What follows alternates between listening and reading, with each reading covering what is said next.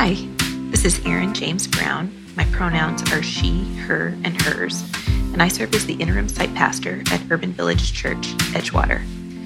Urban Village Church does bold, inclusive, and relevant ministry for people who were traumatized by church, people who feel over-churched, and even the non-churched folks. If you identify with any of these signifiers, we're so glad you're listening. Would you consider helping us continue this Jesus-loving ministry in and across Chicago and over the internet? You can make a generous recurring gift by going to our website, urbanvillagechurch.org/give. And thanks for helping us with your ears, actions, and dollars to build up God's kingdom on earth as it is in heaven. And now, here's the latest sermon.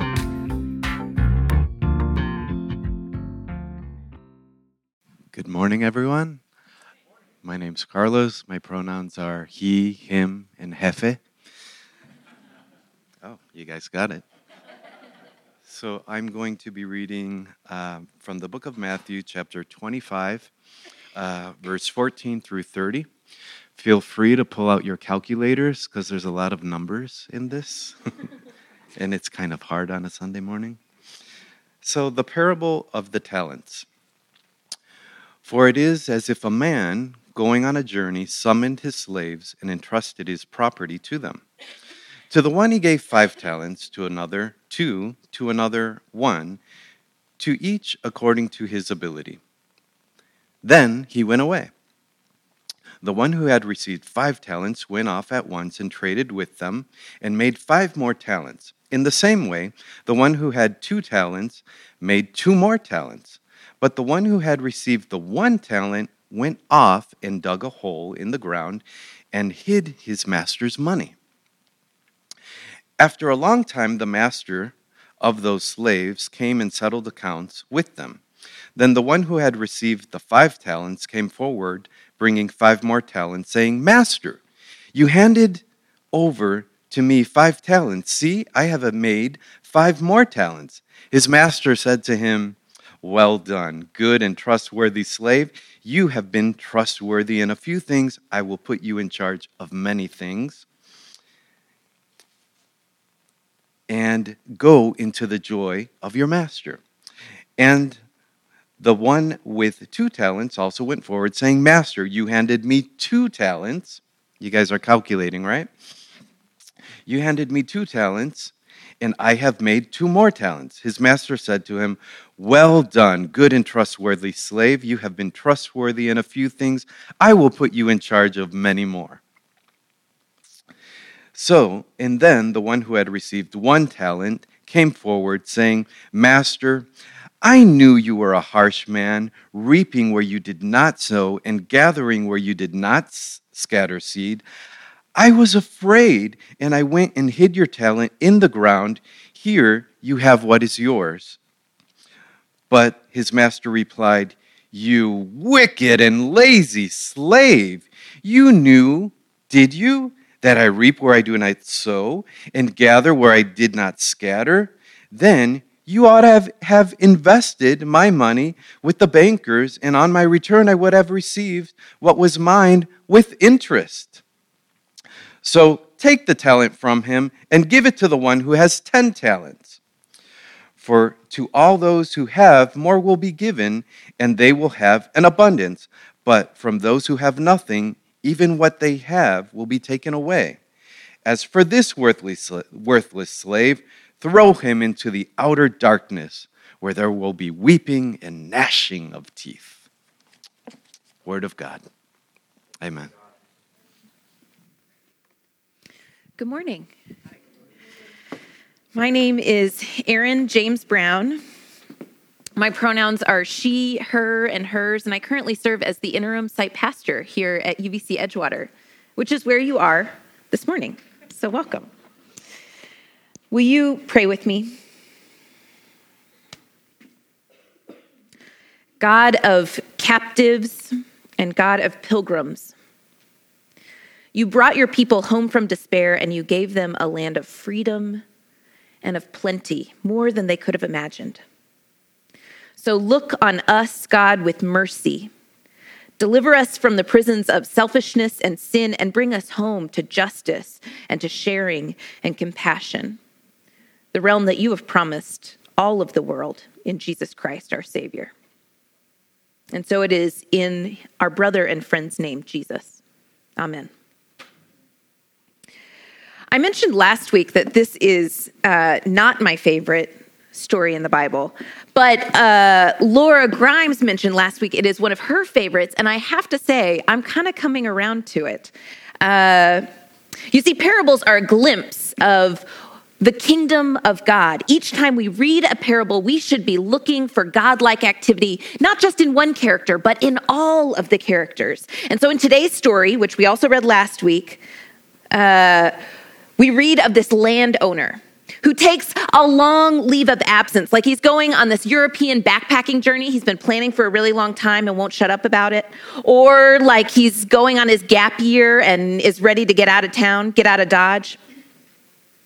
The landowner decides to take a leave of his responsibilities, and he entrusts his workers and promotes them from laborers to financial advisors. He entrusts each of them, these folks, with different amounts because the text says it's according to their abilities, no judgment. Some folks are better with numbers, taking risks and seeking out better opportunities, and some of us are really good at talking in front of large audiences. I don't know. While each is entrusted with a different amount, all are entrusted. All are expected to give, and all are rewarded equally. There is no favoritism for the rich who make the rich richer, which is interesting because this story also appears in Luke 19, and it's not as good of a story because the landowner doesn't reward everybody with the same. So what Matthew's gospel wants us to know about the kingdom of God is that the kingdom of God is for all. That all are rewarded with the same blessing, the welcoming into God's presence, no matter how big or small the profit margin at the end of the year. And so it is a capitalistic season. I don't know if you feel it in the air as you walk down the Michigan Avenue or Clark Street, but it's a season for businesses and nonprofits and even churches across our country, because that Black Friday creep is real, suggesting how we should spend our monies, and it crawls into our inboxes on Thursday, Thanksgiving night at around 5 p.m. and stretches into Cyber Monday. And then the small businesses want to get in on the gig that Saturday, and nonprofits then start requesting your donations on what is called Giving Tuesday, which is something new to me. Did you remember Giving Tuesday when you were little? All these places and organizations and Macy's and Targets and Amazons, they will all be telling you how to spend your money, requesting that you give them their money, hopefully to make yourself feel better for buying their product or their services and giving your money to support their cause. And really, if we're being honest with ourselves, the Christian church is no different. Because most churches, if you've been in a church setting for a year or two, you've recognized as Christian churches enter into what is called the stewardship season, which is just a churchy word to talk about November. You've noticed sometimes that we talk about pledging and why we give, that we ask you to consider why you're giving. There are testimonies and scripture passages about crazed landowners expecting people to turn a profit. There are so many places and spaces you will go this time of the year, demanding your attention, but also demanding your financial dollars right now, which is another way to say places demanding you to think about your power and how that it is essential here as a church that we talk about money, how we use it, and what God believes about money, because everywhere else is telling us what to think about and believe about money. And so this passage always makes the hairs on my chinny chin chin bristle a little bit. From the landowner who expects payment and rewards to that guy in the background who doesn't invest and suffers a really harsh punishment. And as I sit with this passage and most of the Bible, let's be honest, I find myself with these little nuggets of hope. I fall in love again with the God who reaps where God did not sow, because God saw potential in all kinds of spaces. And I fall more in love with a God who gathers where God did not scatter seed, because God saw that there were leftovers in someone else's field and thought, I can do something with that. And so this passage is actually no exception. The investors, all three of them, are tasked with growing and giving. They are able to give more than what they were already given to them because it technically all belongs to the landowner. And the landowner asks his entrusted financial advisors to be non-anxious about their financial investment, to avoid anxiety about money and their ability to share it, which is not my natural inclination when thinking about money and my own bank account. Their gifts to the landowner are returning what already belongs to him. It is about trusting their God-given gifts with what was entrusted to them. And so they give back. The landowner equally rejoices and has a joyous response, signifying that it has little to do with the amount being given and more to do with the joy and the sense of pride in the giving. You may have noticed over the last few weeks, we've been giving testimony. Kaylee gave a really powerful testimony this morning about why people give financially to Urban Village Church. What people get out of giving to God and what God has entrusted them with. And I'll just be honest and call some of you out that I've asked a lot of you to give testimony, and some of you have avoided me and you've not returned my calls, or you've texted me back to say, heck no, Pastor. And some of you have told me, I don't want to seem prideful. I don't want to make others feel bad. And all of these responses are totally understandable.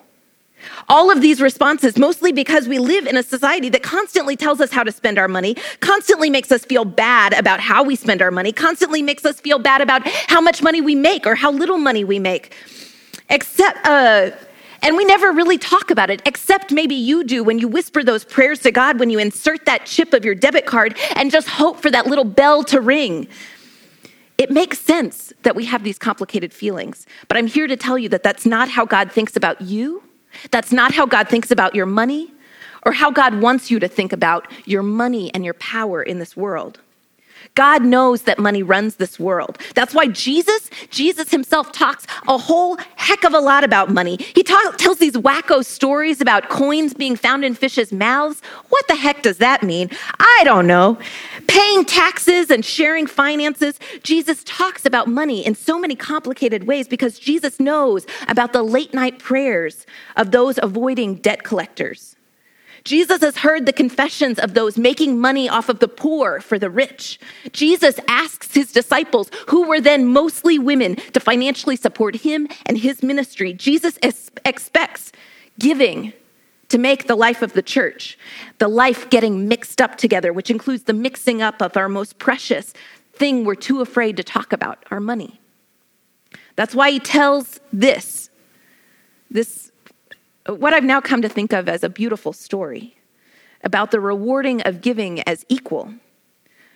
No matter the size of the gift to God, you are giving to God what already belongs to God, and it is celebrated.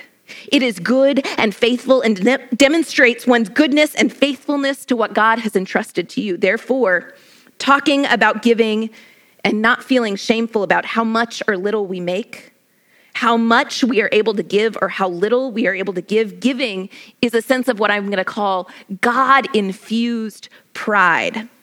Just like we say God is proud of the queer, we also believe that pride that we could use our finances to further God's kingdom, pride that we could use tools that are sometimes considered the root of evil to further God's goals of justice and love and mercy is actually God-infused pride. It is a sense of elation and power about our contributions to the kingdom of God. The act of giving is our outward activity of our faith. The life following God is not just this internal sweet feeling of early morning prayer and not following asleep, of memorizing Bible verses and then promising you'll only listen to contemporary Christian music from the early 2000s. That's not just the life following God. A life following God is actually followed up by our actions. It's not just about the heart and the head, but it's about the hands and the feet and the wallet that have to get involved. So, because you all have been so vulnerable with yourselves, I too am going to practice a little bit of vulnerability, but what I'm also calling God-infused pride. When I look back on my life, beginning in the college years when I was a strong, independent woman making her way in the world, I had a monthly budget of $100. A monthly budget of $100. I lived in a small West Texas town, and inflation wasn't so big then, and I was still living off of student loans, so my monthly budget was basically what I could afford. And I chose out of that $100 to give $10 a month to my church that met in a coffee shop and believed that women could be pastors. Every year I would file my taxes and I would fill out about my student loan debt and the barely money I was making on my on-campus job. And then I would deduct $120 of my generous giving. And it felt darn good. I felt a sense of giddy justice that I was contributing to something outside of myself, outside of my late night runs to Sonic and my new makeup purchases. I was contributing to God's justice in the world. And since then, I've grown in my understanding and ability of giving. So in 2018 alone, I gave money not only to the church, but to institutions and to people running campaigns in which I believed in. And so in 2019, my spouse and I will pledge $3,600 as an income to Urban Village Church. And that might sound like a lot or a little to you. For us, we feel it every time we go to check our bank account, and it deducts. My lovely spouse, you may or may not know, is a perpetual student in his 10th year of graduate school with no end in sight. And our dear sweet dog contributes nothing but kisses and farts to our monthly income. So UVC, that means you all, pay me generously. And I am proudly, this God-infused pride, proudly the primary earner in my household. And I will say I take great God-infused pride in my ability to provide for my family. And my spouse, he's not here, so I can spill all the tea. He contributes maybe just a little bit of our finances, but whatever he contributes, he quickly spends on new biking gear and running gear and hiking equipment. Like, for real, don't get me started about how many trekking poles we own, because I don't know what trekking is. And I don't understand why you have to buy so many freaking golf balls. Why do you quit losing them? I am going to lose my shirt. My sweet spouse finds a way to make any hobby, whether it's sports or sporting a handsome beard, a very expensive hobby. And despite his spending habits, despite our level of income, we make it a priority to give Urban Village Church because it's a transformative gift we are transformed by. So Joel doesn't complain when I so sweetly yell at him to return something, because he knows our finances are better spent on a community and with God than on the latest Apple product. Not only that, our giving reminds us of what God wants for this world. Namely, God wants queer folks to have a brave space to explore God's love, read God's word, and eat a meal at the table without feeling shame, but knowing that they are welcomed and loved here. God wants a world where babies, children, and families can grow to be workers and contributors to justice and joy, not violence and hatred. So my family gives to UVC because we see these things happening in this place. We believe it is essential for God to get everything God wants, and God needs a little bit of money to help. So whether you have an online shopping habit, like my spouse, or not, ultimately, as humans, we are seeking to live a life well lived, to be received by God, who says, "Come into the joy of your master. You are good and so beloved." And so one way we hear that whisper of God's message is when we look at our bank account statements. And remember, I have used my money to help people share love, not just here in this theater, but in our entire city. I have given to candidates and believe in organizations, and I see doing God's work. When we peek into our bank accounts sometimes, maybe with fear of how much will be in there, but also we look in there hearing the whisper of God saying, "You did that. Well done. Beloved one who believes in things, who shares the things, who saw hungry people and gave them something to eat, who saw thirsty people and gave them something to eat. And now maybe you'll say, Aaron, that's getting a little too further into Matthew's gospel. And I'll say, but I know when I saw you see the Lord hungry and thirsty and did something about it. Because, beloved, you saw young queer teens abused by spiritual leaders, and you sought out a church boldly saying, God is fiercely proud of the queer. You saw racism wreaking havoc on our medical systems, on our jails and prisons, and on our schools. And you did not sit idly by, but you joined a community actively rooting out racism within its own institution, within its own people, and within its own city. Beloved, you saw a world run by how much money one could make and how much money you can spend. And you said, heaven no, I am unbought and unbossed, except by the God who bought me at a price. So I will share my wealth with others because there is more than enough to go around. I am not afraid of scarcity. I relax into God's abundant grace. You did that. And so, UBC, we give in all the ways we can. Not just you here in these comfortable chairs, but as an institution we give. Maybe you know this or don't, but people at UBC in our Wicker Park location, they partner with this place called 826 Chai, and they help train young kids how to write creatively and see beyond their own capabilities at the time. People give meals out of the Bridge Project, like delicious, fancy meals to those experiencing homelessness.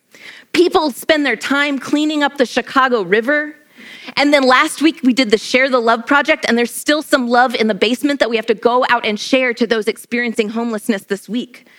People give by showing up to serve on a worship team. There were like so many children out there welcoming this morning. People give by serving on the greeting team, providing food, organizing for justice, and praying for each other. Also, the people you help pay, your pastors. We give of our time to serve on the board of the Community Renewal Society, to serve on the board of Bishop Anderson House, which trains people to be our lay chaplains here, to spend time at the Art on Sedgwick, making sure that low-income people get to experience the joy and beauty of art in their world. And then Pastor Emily basically runs this thing called Forum for Theological Exploration, where she helps send young queer people of color to explore what it might be to be thought leaders and theological leaders in their world.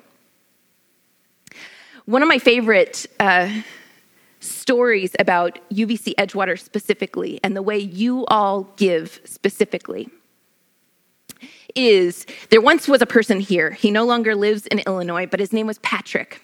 Patrick would come and serve as the liturgist on Sunday mornings and had this grandeur about him and this beautiful way of communicating the love of God by talking about announcements and tear-offs. That's a talent, talking about tear-offs as the love of God. But Patrick also knew that he could come into this space running a little late, not able to find his shoes on a Sunday morning, so he grabbed his drag high heels from night's last performance, dusted off those bedazzled beauties that were 4-inch high heels, and could provide as liturgist while strutting around on this stage.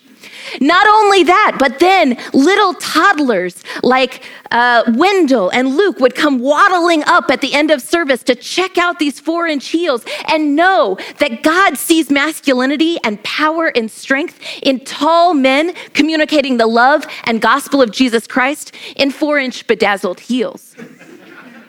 Not only that, when you invest and give to UBC then sent Patrick to the Forum for Theological Exploration because Pastor Brittany, our former pastor here, and myself saw that Patrick could communicate the love of God so well that we nominated him to go and explore what it might be to be a theological expert, a young queer man of color. And so then Patrick went on his own journey. He no longer lives here in Illinois, but exploring what it might be to be a chaplain in the military. So when we give to UBC, we give to something so much bigger than ourselves. It expands and ripples out to cover our veterans, our people laying down their lives so that we can vote and have our vote counted. That's what we do here. That's what our financial gift does. And that's what God's big imagination abundance can do with our small dollars.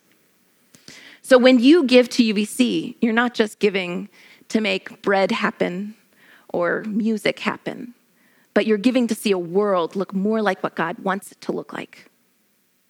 That's what you do. You did that, beloved. If this is a place where it's your first time pledging, much like Kaylee said, she had never given before, but suddenly felt a place where she feels herself to give.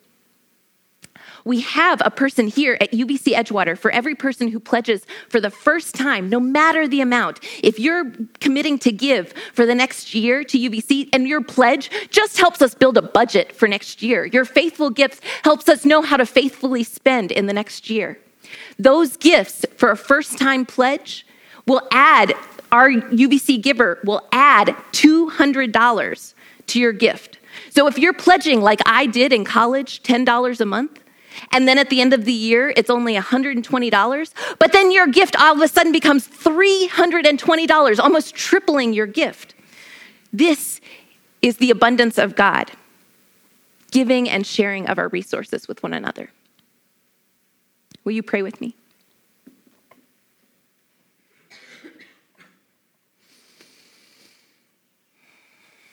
Holy God, you brought our ancestors faithfully, keeping promises with them. You made them and led them as a people into the future, providing hospitality along the way. Help us, those who have inherited this giving and sharing way of life, to journey faithfully at your command. That we may be this band, this ragtag group of disciples called to be community in your service. And so we offer up our gift and our time and our talents and our financial resources to be of power and of use to you, God, because it is yours, ultimately. We pray in the name of our brother and friend, Jesus. Amen.